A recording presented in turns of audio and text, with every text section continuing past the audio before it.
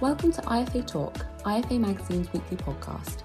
IFA Talk is for professional investors only. Thank you.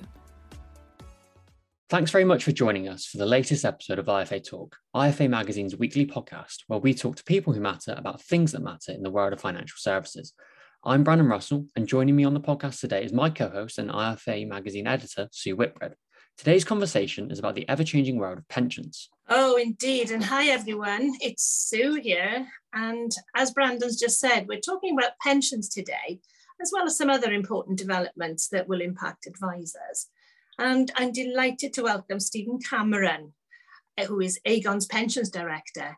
And Stephen certainly knows a thing or two about this subject, and he's our guest today. So Stephen, hello, welcome to IFA Talk. Yes, hello, Sue, and glad to be here.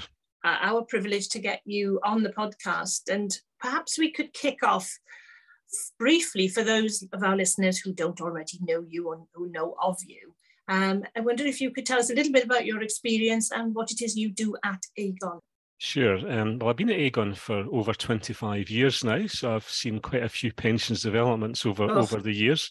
Yeah. And I effectively head up our public affairs kind of activity. So that involves keeping an eye out for any proposals from the government or the regulators that would impact on pensions or the advice market. Try to understand what these mean for Aegon, but also hopefully share some of that insight with the advisor community. I also head up our lobbying or influencing work, so I'll respond to all the consultations that come out year on year. And also spend quite a lot of time commenting in the media on these developments. And certainly most recently, I've been spending a lot of time speaking to advisors on topics like the new Consumer Duty, which of course will impact on all of us.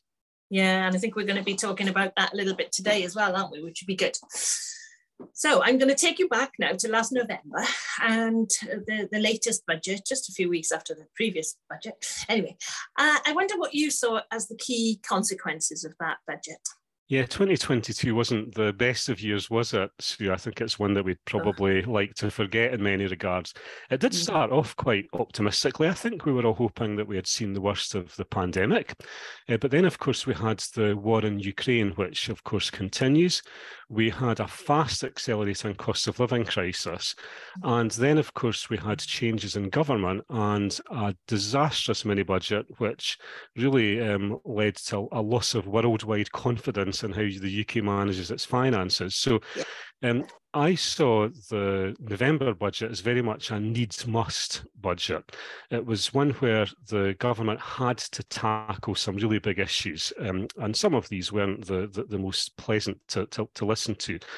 I think the key outcome of this as we head into 2023 is that most people, pretty much all taxpayers, will be paying more tax than they would have been paying had we not had those budget changes.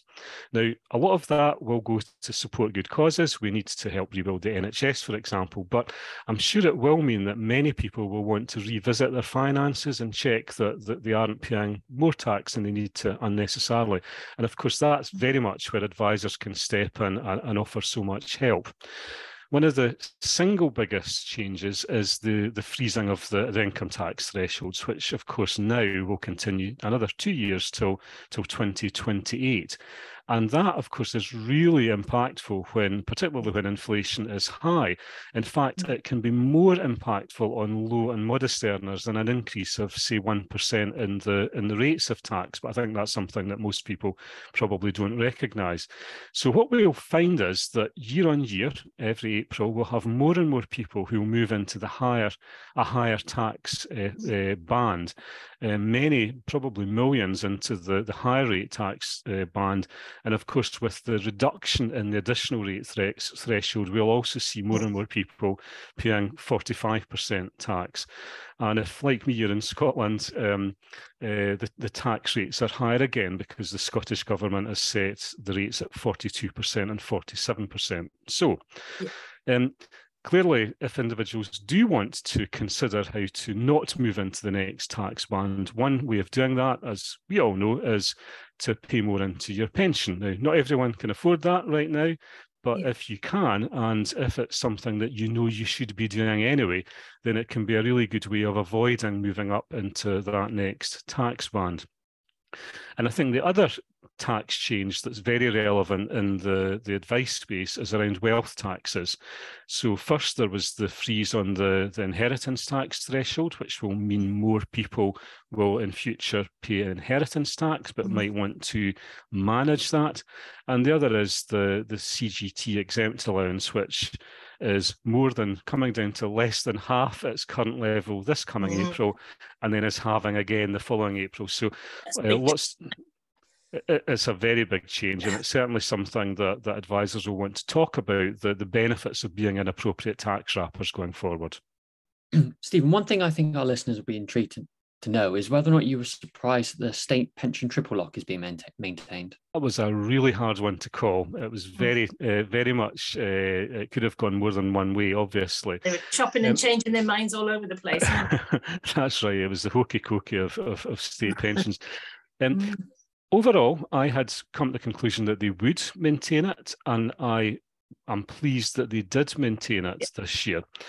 Now, the reason for that is if you think back to the previous year where they didn't grant state pensioners the full triple lock, they removed the earnings component of the triple lock. And at that point, again, I supported what they did, because the earnings component had been distorted by, first of all, furlough and then the return to work, which had meant that national average earnings had gone down and then had boosted back up again. So I think paying state pensioners that distorted increase wouldn't have been fair. It wouldn't have been fair on those of working age who, of course, are paying for today's state pensions. But what that meant was that state pensioners last April got an inflation-based increase as of September 2021. Which was was less than half the rate of inflation that was actually in force when the state pension was increased in April 2022. So I think to have reneged again on the triple lock would have been particularly harsh on state pensioners. So I did think it was the right thing to do this year. The big question, of course, is how long can that continue? And I think there's a huge question over whether the triple lock works and is fair at a time when we've got very volatile inflation, when we've got earnings growth, which again is very volatile, and both of which are way, way above the 2.5% third component of the triple lock. So all eyes, I think, will be on the earnings figures when they come out after the end of July, and on the inflation figures, which will come out, I think, around November, based on inflation as of up to September. Now, yesterday we heard Rishi Sunak commit to reducing inflation to less than half of the current level. So who knows what these metrics will look like later in the year. But of course, the other factor is we're approaching the next general election. So, that might happen in the second half of 2024. So it might be a brave government that doesn't commit to the triple lock for one more year. But thereafter, all bets are off. What will appear in manifestos of all parties? Will the triple lock feature, or will we need to move on to something that perhaps is more fit for purpose based on the current economic climate? And just one other thing, sorry to keep banging on about the state pension, but the one other thing I would mention is that in his budget statement, Jeremy Hunt, almost in the same breath as he committed to the triple lock, talked about a review of the state pension age. And of course, the level of the state pension and the age from which you receive it are the two biggest factors which influence its affordability. So we're due to receive the outcomes of a review into state pension age early this year. And I think that will also be really interesting. I think the only way is up, and we might be moving up the age up sooner than we might have expected. I think that will mean that more and more people will really struggle to keep working until state pension age. Yeah. So it makes private pension provision even more important. And it's also why at Aegon we've been calling for a review into whether we could make the state pension age a bit more flexible. So rather than simply being allowed to defer your state pension and get it increased, we think it would be good to explore whether it could be taken a little early, up to 3 years early, with an actuarial reduction. Some people hate this idea, but I think it's worth exploring, because I think it could be a big part of making state pensions a little more flexible, in line with what we already have within private pensions. Definitely. As you say, there is the gateposts are moving, and that proposal, as far as it lands with me, sounds eminently sensible, but we shall have to await the review and see what the changes in the ages, which have been changing quite dramatically over the past 10 years anyway, haven't they? Particularly for women, as we know. Yeah, absolutely. So I'm going to move you on a little bit from pensions now then, Stephen. And we know that July is the deadline for complying with the FCA's new consumer duty. And it's going to be a big change to come into financial services this year. And it's just a step on from all the other TCFs and so on, isn't it? So I wondered if you had any tips for firms in advancing their implementation plans. Yeah, certainly July's coming along quite quickly. When we first got the final rules, it seemed like a reasonable time away, but we're fast approaching that deadline. So a couple of tips that I would have. First of all, keep a close eye out for any future communications which we receive from the FCA. So we've already had a number of additional clarifications or extensions of what the FCA had previously communicated. One example of that was a quarterly consultation, which came out at the end of last year. It included a range of clarifications on new duty expectations. Now, these were very detailed, and many of them probably hadn't even crossed many individuals' minds. You know, we hadn't necessarily been thinking about this level of detail.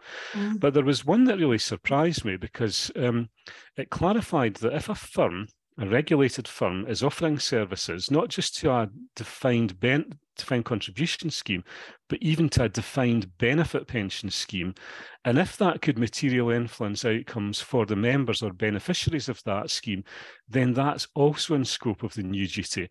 I'd been telling advisors that no, defined benefit pensions are completely out of scope, but of course I was wrong. And so it just shows just how wide reaching the new duty is. There's almost nothing that escapes, if you like. So that's one example.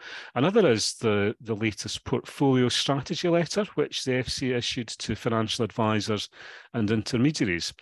It flagged that there will be a specific separate communication on the impact of the new duty on financial advisors in the coming months. That's a quote. And I'm a bit concerned about that, because we've not got that many months left till we actually implement. So hopefully sooner rather than later. And although it flagged a future communication, this one included a number of references. One was that they would be looking at the appropriateness, cost and fair value of ongoing services. So that will include ongoing advice services. And I think that's going to be one of the focal points of the FCA as the new duty begins to embed. Another was it highlighted that the higher standards of care that the new duty brings will mean that many advisor or intermediary firms will require quite a significant shift in culture and behaviour. So again, something to look out for. There were also references to cross-firm or sectoral level investigations and interventions. And we've also separately been told that we'll get some examples of good and poor practice of how firms are implementing the new duties. So I think that would be particularly helpful to look out for. So that's in terms of things that the FCA will continue to drip feed out. The other tip that I would give is I'd suggest keeping at hand, alongside your implementation plan, the 39 examples which the FCA gave of questions that they think we as firms should be asking ourselves, and questions that they may ask of firms as they begin to assess implementation. These were scattered through the final guidance which the FCA produced. I think it was one of the most helpful additions, if you like, to that final non-handbook guidance. And not all of those questions will apply to every type of firm. So advisor firms might not have to answer all 39. And also, when they came out, you wouldn't have been able to answer them because it was too early in implementation to know what your answers would be. But to me, because there's just so much in the new duty, having those 39 questions beside you keeps reminding you of the key focus points which the FCA will be looking for. So as you move through implementation, as you move through implementation, have that beside you.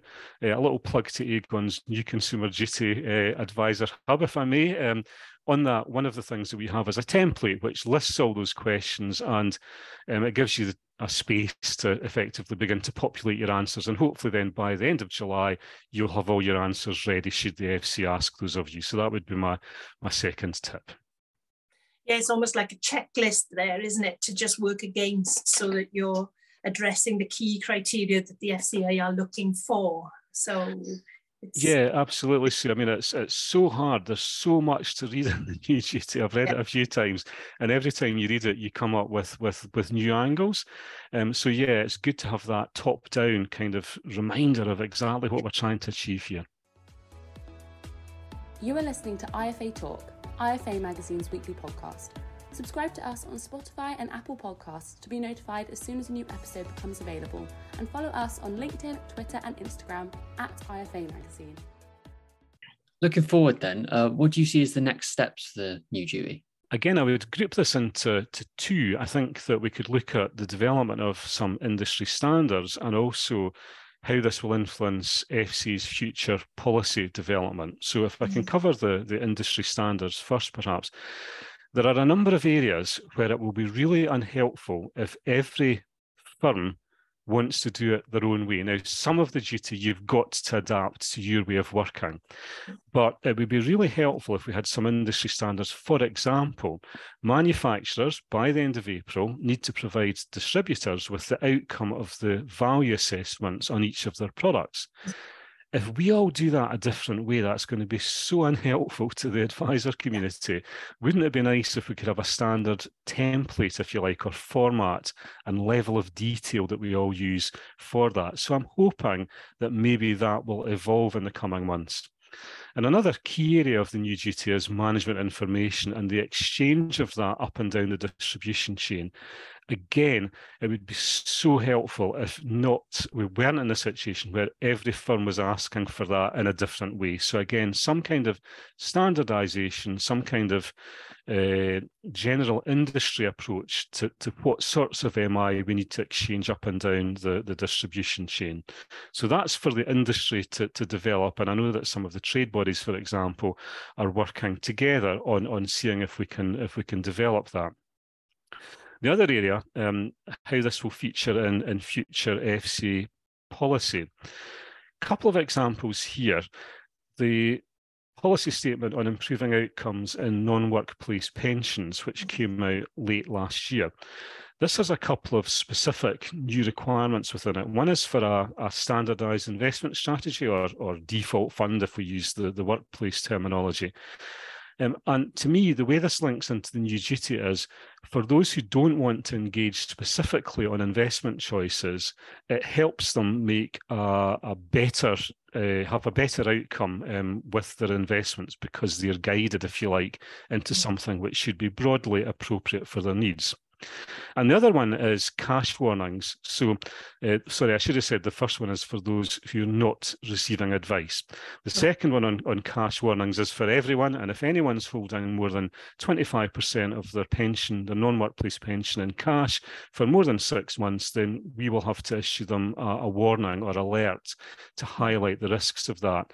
And again, the way I see this linking into the new duty is it helps avoid the foreseeable harm that inflation will erode cash savings that are held for too long a time period.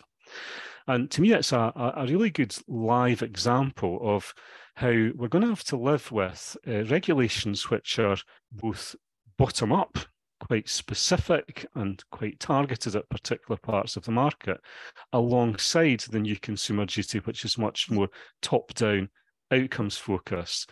And another example of that is, it's a consultation I'm currently grappling with, the sustainability disclosure requirements and investment labels. And again, there are some really detailed requirements in there which are also going to need to fit alongside the more general approach which the new consumer duty expects of our industry. So that's quite a tricky one. The other one I'd like to flag is, and this is a consultation paper on broadening access to financial advice for mainstream investments. Not a very punchy title, but this is the one about core investment advice and about helping individuals who are deemed to have too much money in cash or excess cash to move some of that perhaps over 10, if they've got over 10,000, to move some of that into a stocks and shares ISA, which focuses on more mainstream investments. I didn't count them manually, but I did a sort of word search, and there are 36 references to the new consumer duty in that consultation paper. So that shows just how linked these new policy developments are into what the FCA is expecting under the new consumer duty. So yes, interesting, as you say, how interconnected this all is, isn't it, Stephen? And I wonder then what your thoughts are, whether you are supportive of those proposals that you just mentioned around core investment advice. You can look at this in two ways. You can either look at it in a quite a narrow, focused way, or you can look at this as a step in a broader journey. In its narrower sense, so this is firms with existing advice permissions being offered the chance to offer a new form of simplified advice on moving cash into stocks and shares ISAs. And that is quite a narrow focus. It's one that I know that the FCA is keen to advance, and that the government is also quite keen to see advanced. The question there is, how many firms will feel that they have the client base who are already sitting with too much money in cash, and therefore to make this service commercially viable? And as part of that, they will need to look very carefully at how the new consumer duty would influence the way that they design that service. So that's not going to be a straightforward exercise, but there might be firms out there who see this as a real opportunity, and hopefully that will be the case. That's less where I think Aegon would be focused, because we don't offer investment advice. Where I'm more interested is as this wider journey. And this is where I very much welcome where the FCA is going here. First, I hope that the current consultation is effectively a first toe in the water, that they're testing the water to see if this can be made to work in one scenario. I hope that if it does, that they'll extend this and adapt it to work in other scenarios, including in various pension scenarios, such as individuals in workplace pensions who perhaps don't have full holistic advice might be helped here with contribution adequacy, or helped to consolidate their various pensions together. So that might be one way of extending. The other reason I support where we're going here is that I was really pleased to see that both the Treasury, as part of the Financial Services and Markets Bill, but also the FCA are now saying that they will revisit and carry out a holistic review of the advice guidance boundary. And that's been promised in the first quarter of this year, so not long to wait for that.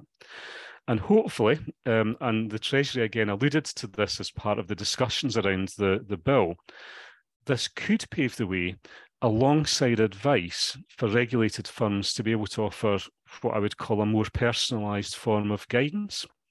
So this might be helpful if full advice or even the core investment advice isn't viable for certain groups, but might be offered as an alternative. And if you think about it, we're 10 years on from the RDR, can't believe it really. And we also had FAMR, which looked at not just the advice gap, but the support gap. And I think this more personalised form of guidance, if we can take that forward, might be another measure to really help close that support gap. So fingers crossed we'll see some wider developments emerging from this particular consultation. Well, I'm encouraged that you're encouraged, and anything that can help close that advice gap surely has to be a good and positive step. Absolutely, absolutely. Stephen, you mentioned some developments involving the Treasury. We have a new pensions minister, Laura Trott. What would you like to see on her priority list?